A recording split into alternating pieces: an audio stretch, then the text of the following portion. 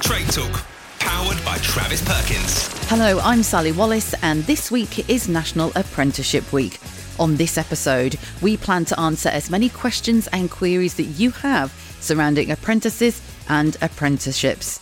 Joining me in the studio today is Rory from Woodhouse Limited, which is a plumbing and electrical firm which has been going for 17 years. And if you're a regular listener, then you'll know Carl. Carl, go ahead and introduce yourself. Hello, yes. My name is Carl Conway from KLC Builders based in South Manchester. We do general building, repairs, extensions. Been working for around 35 years. Joining us virtually today is Andy.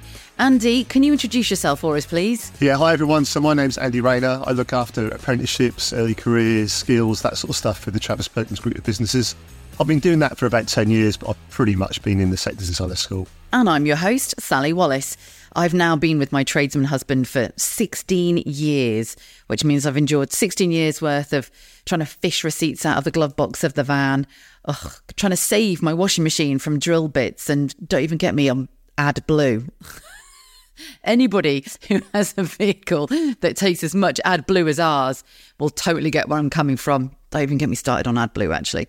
So today we are talking about all things apprentices and apprenticeships. With it being National Apprenticeship Week, this is a topic that often comes with a lot of questions, and it can be viewed with mixed opinions as well. So it's also a bit of a grey area in many cases too. So there's going to be lots of questions asked today, and hopefully an awful lot of questions answered. When I say grey area, it's one of those things as to whether you're too old or, you know, what do you do? What do you do in the trade if you want to take on an apprentice? Not only that, what if your apprentice leaves? Is it going to cost you money? Have you actually got time to train someone up? Is anybody going to help you as well? So that's what we're hoping to do today, is answer all of these questions for you in this episode. So Andy, can you tell us a little bit more about what it is that you actually do and what you're hoping to achieve at the moment in your current position? Yeah, so apprenticeships have been going for a long time, and when you think about how many people join the sector and join the trade, it's often through the apprenticeship route. And it's really, really important that we keep encouraging young people to come into the sector, and apprenticeships are the most effective and efficient way of doing that. But the reality is we're just not getting enough at this moment in time. So depending on how you do the math, if you talk to people like the CITB, they'll tell you we need about 45, 50,000 people joining the sector each year. The reality is we're getting about 20 to 25,000 apprentices joining the sector. We simply don't have enough apprentices joining the sector. And you know what it's like at the moment. There's probably not enough trades to go around. There's plenty of work to do. That just gets tougher and tougher unless we can attract more people to join. So at Travis Perkins, we take that really seriously. You know, we're here to partner with the trade, to help the trade get the job done.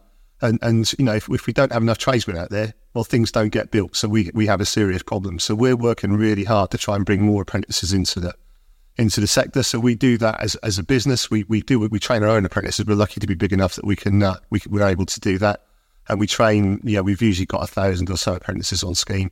We actually now train apprentices for other people. And we set ourselves a big, hairy, audacious goal, which was that we wanted to train 10,000 apprentices by 2030. So to graduate 10,000 apprentices into the business and other businesses by 2030. So that's really what we're about. We're really working hard to bring 10,000 apprentices into the construction sector.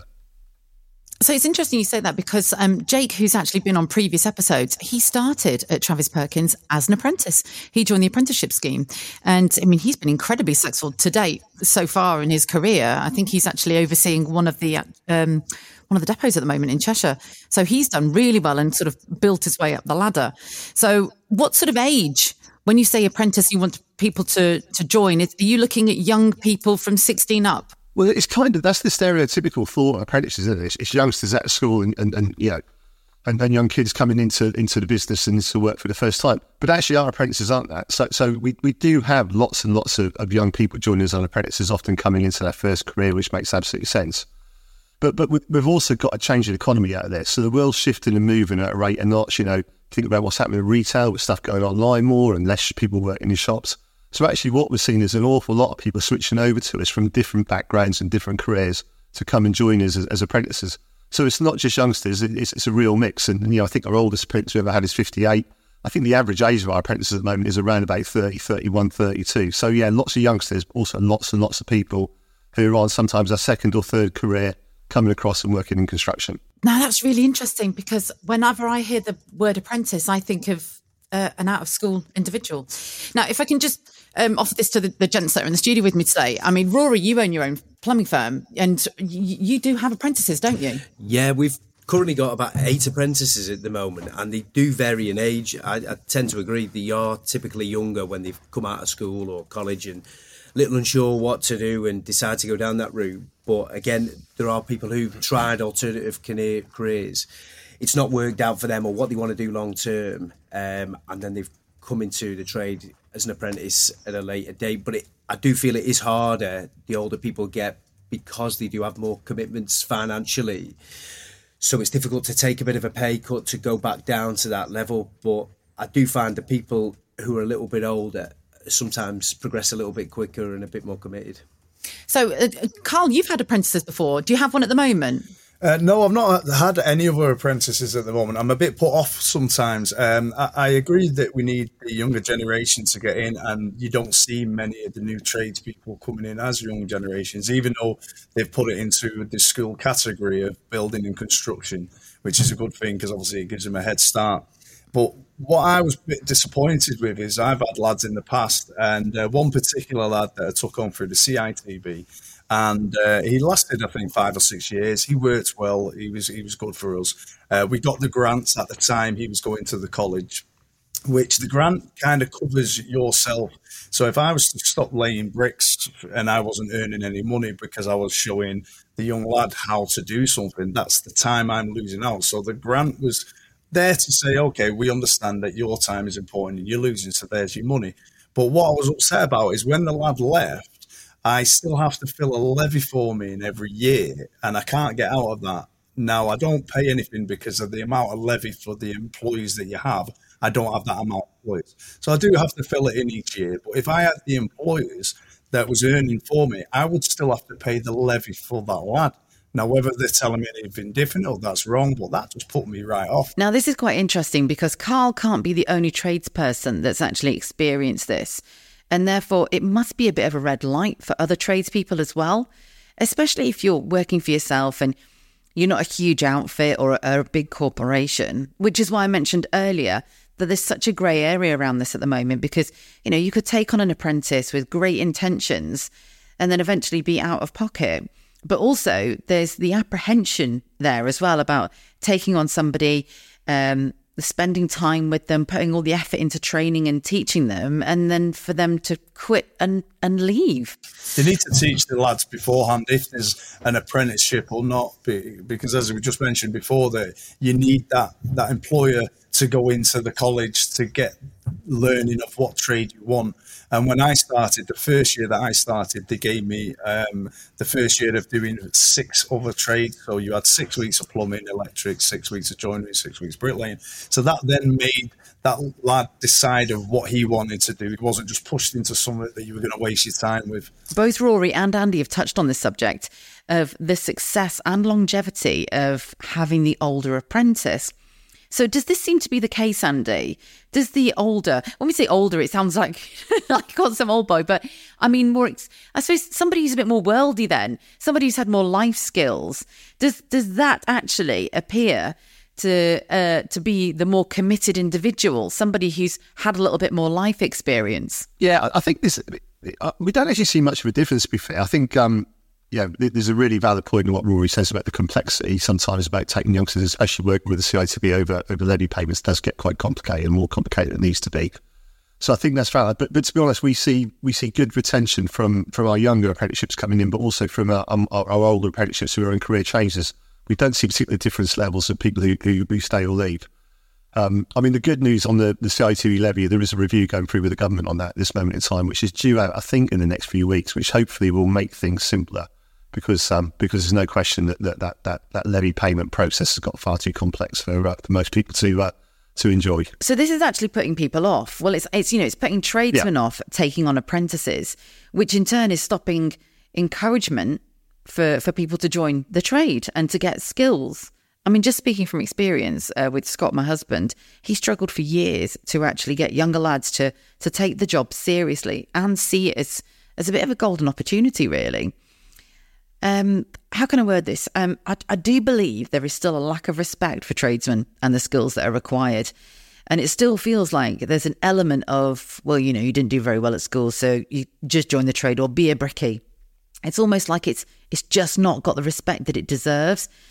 And we've talked about this actually on previous episodes, where there's still very much that archaic mindset about the trade, with builders bums, builders having a brew, builders' houses are a mess. And it's just not the case. Whereas in fact that these are skills. Everything that's in the trade is a skill. And if you actually embrace the skills and really get good at them as well, that's the opportunity to have an incredible, successful career and sterling reputation. Now, Rory, you actually and heating firm, and the work that you do is very complex now. So surely this isn't the sort of job where someone who hasn't done well at school, has underachieved, surely they can't just walk in and think, oh, do you know what, I've not done anything else, I might as well just be a plumber. Especially with the new technologies, there's a lot more specification taking place. So a lot of calculations prior, everything's got to be specified, calculated. So yeah, it is. I think my opinion on the apprenticeship scheme is that it needs reviewing from start to finish.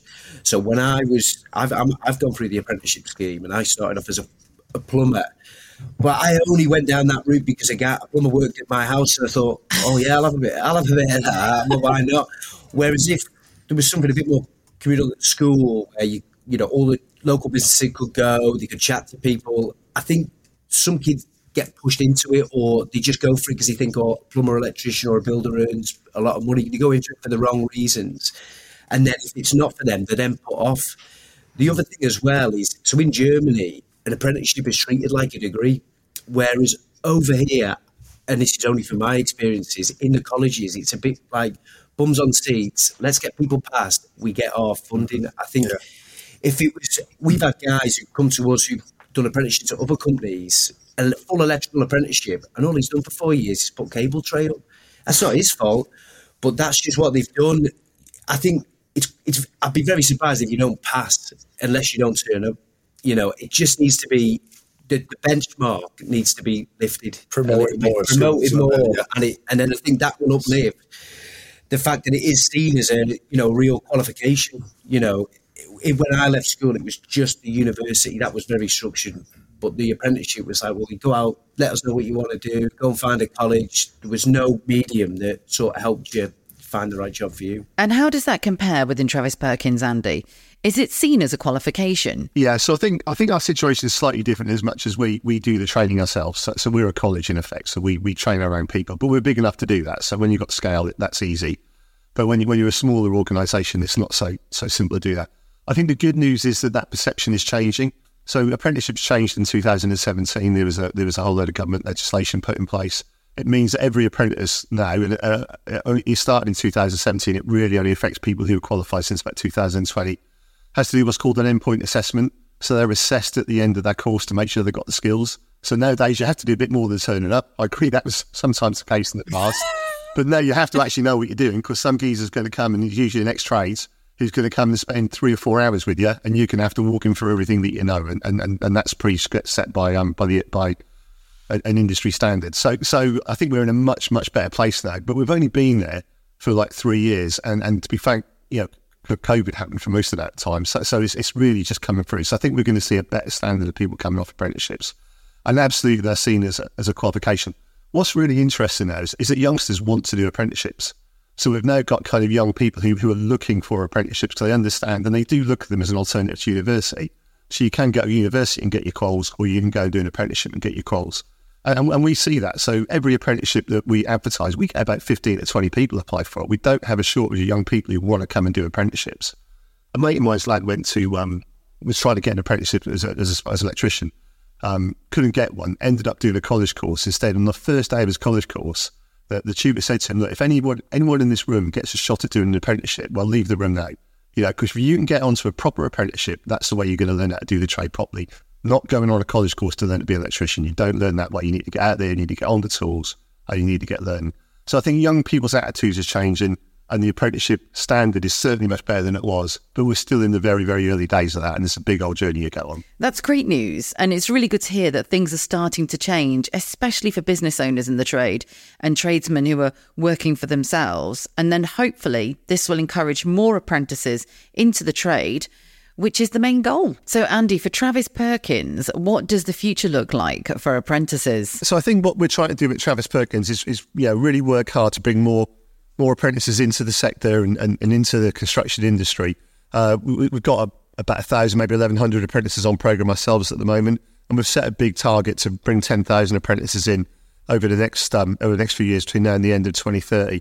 And we appreciate it's complicated, but we're a big organisation. We've managed to get to grips with that complexity, and we're really offering that help out to anyone else. We're already working with quite a few of our customers to give them guidance and advice and help them cut through some of the paperwork and admin that you have to do. And we're more than happy to work with anybody else who wants to do that. So, if you want any support in terms of how to bring on apprentices, please get in touch and we're more than happy to work with you on it. Thank you so much for your time today, Andy. I know that you're a busy gentleman, but I really appreciate you taking the time out, answering the questions and, in fact, sharing all the information that you have done today, because it has been incredibly helpful. Trade Talk, powered by Travis Perkins. So continuing on then from what Andy's just said about how they're going to change things and look at things, does that give you a little bit more confidence, Carl, if you were going to take on an apprentice? Yeah, with the levy change, that does make a big difference. Obviously, getting the right people is the test of seeing what they're like, if they're good grafters, if you think it's slave labour by just using a brush. Yeah, I mean, that can be a problem with young... And I hate to say this because I don't want to stereotype, you know what I mean? But that can be a problem with young people where they think, hang on a minute, wants me to sweep the floor. Yeah. Do you know what I mean? But isn't that part of the job and part of learning, the sort of everything that goes part and parcel with it as well, isn't it? There's a big banter, isn't there, with the building game and any kind of trades. You've got to have an open mind. You can't take anything personal. You've got to start at the bottom, build your way up. But what he was saying with the changes that's happening is convincing, hopefully, that's good, because we need the new generation coming in with the new regulations and all the new solar panels and the heating regs and all the health and safety things that come in. You need to push that forward. And, if they're going to do that with all the apprentices, brilliant. Yeah. Do you think that it's misunderstood the amount of graft that's needed to work in the trade? Do you think it's kind of I don't know if misunderstood is the right word, but do you think sometimes it can be kind of, I suppose, what's the word I'm looking for? Where people don't anticipate exactly what's needed. They think it's going to be a bit of an easy life. And then when they actually get on site, they're like, oh, hang on a minute, I've actually got to do something here. Yeah, it's more site, isn't it? It's not like, say, someone's loading up something in the back warehouse and you just sat there twiddling your thumbs and on your phone in the corner where you can get away with it. Most of the time when you're on site, you've got health and safety, which means that you've got to be near that apprentice and you've got to have other people on the site as well. So you can't get away with being on your phone. Otherwise, the phone's going in a bucket of water. So it's... and with age as well. I mean, I know that Andy's mentioned that he's had older apprentices, yourself as well, Rory. But how young, what sort of age have you taken on an apprentice? How young have you taken on an apprentice? So the typical age we'd take someone on ideally would be 18, 21. I'd like to take on someone who's had a bit of work experience prior, worked in a restaurant, understand, going to work, a bit of working life. But we don't sort of discriminate at all. So we've recently taken on a 16-year-old who's straight from school, even though by doing that there is a lot of health and safety constraints because they are still classed as a vulnerable person. But you've got to give people a chance at that age, and it's up to them to sort of prove themselves and us to work with them to help them get through their apprenticeship. And we've got a guy who's 30 who's he really struggled to get an apprenticeship because over a certain age you have got to pay apprentices a lot more money. When they're over 21, you've got to pay them the minimum wage, even though they're not really earning you much for at least 2-3 years. So it was, it is tricky with different people, but he is brilliant. So I just think for anyone taking someone on, I don't think you should discriminate. I think, they need to fully understand what's involved in the job from the outset. It's not going to be easy, but it is, working in the trade, it's a great job. It's very rewarding. It's fun. You're doing something different every day. You're not in the same place. So I think for anyone out there thinking of doing an apprenticeship, my advice would be research what you want to do, speak to some people, maybe do a bit of volunteer work, try it out, understand the full lot, but go for it. I think you've got to work hard. You've got to put the time. And for you as an employer then, so I mean you're going to invest a lot of time in that individual to train them up. So do you ever, when you've met somebody new and you've said, you don't want to discriminate, but there's got to be kind of surely a trial period. Do you in any way sort of implement something like that? Yeah, we offer a 6-month probation period, and to be honest, it's difficult because it does take different people. I'm one of them people. It takes longer for certain people to get something than it does. Some people just pick something up quick. Some people don't. So you've got to give them a good opportunity to do that. But I think usually within that 6-month period, if it's not for them, it tends to be a mutual agreement where they're not enjoying it and they're not achieving, the sort of the standards that you're setting. So, but I think you definitely need a probation period for both parties. Yeah. Just for them to get a grip of, is this going to be for me? Because if this is the career path you're choosing, you're a long time doing it not to enjoy it. What you pick, you've got to enjoy. Yeah, there needs to be more initiative for the actual employers as well, to have someone that, like you've just said, that can take that job and understand it the first time, or does he need to be told the second and the third, which is then quite annoying because you're trying to teach him. Well, then that's your time. So you're losing out money by training the newer generation or the new trainees who's coming in. You need to get something back off that. And when whoever's in charge of government, they've got to have the funding to say, there you go, now it's worth it for you. And there's less funding for older apprentices. So anyone under 21, their college is fully paid for by the government. But there is no, like Carl was saying, then there's no funding for the additional time it's going to take you twice as long to do a job in the early stages to show them the mistakes they may make. So there's no funding at that point. But if they're over 21, we have to pay, I think it's like £600 a year for the older gap. Whereas I don't think you should discriminate on that. I think if someone's doing an apprenticeship and we're trying to get more people on apprenticeship schemes, age shouldn't really be a factor. The maturity's there, isn't it? Yeah, You've got someone older, they're going to study, they're going to work hard. Well, a bit of life experience, isn't it? Yeah. I mean, when I was 16, I certainly didn't know what I wanted to do. When I was 18, 19, it's certainly very different from, my career path that happened. So it's almost like when you're a bit older, you've had a bit more life experience, haven't you? And you've probably tried a few things, like you say.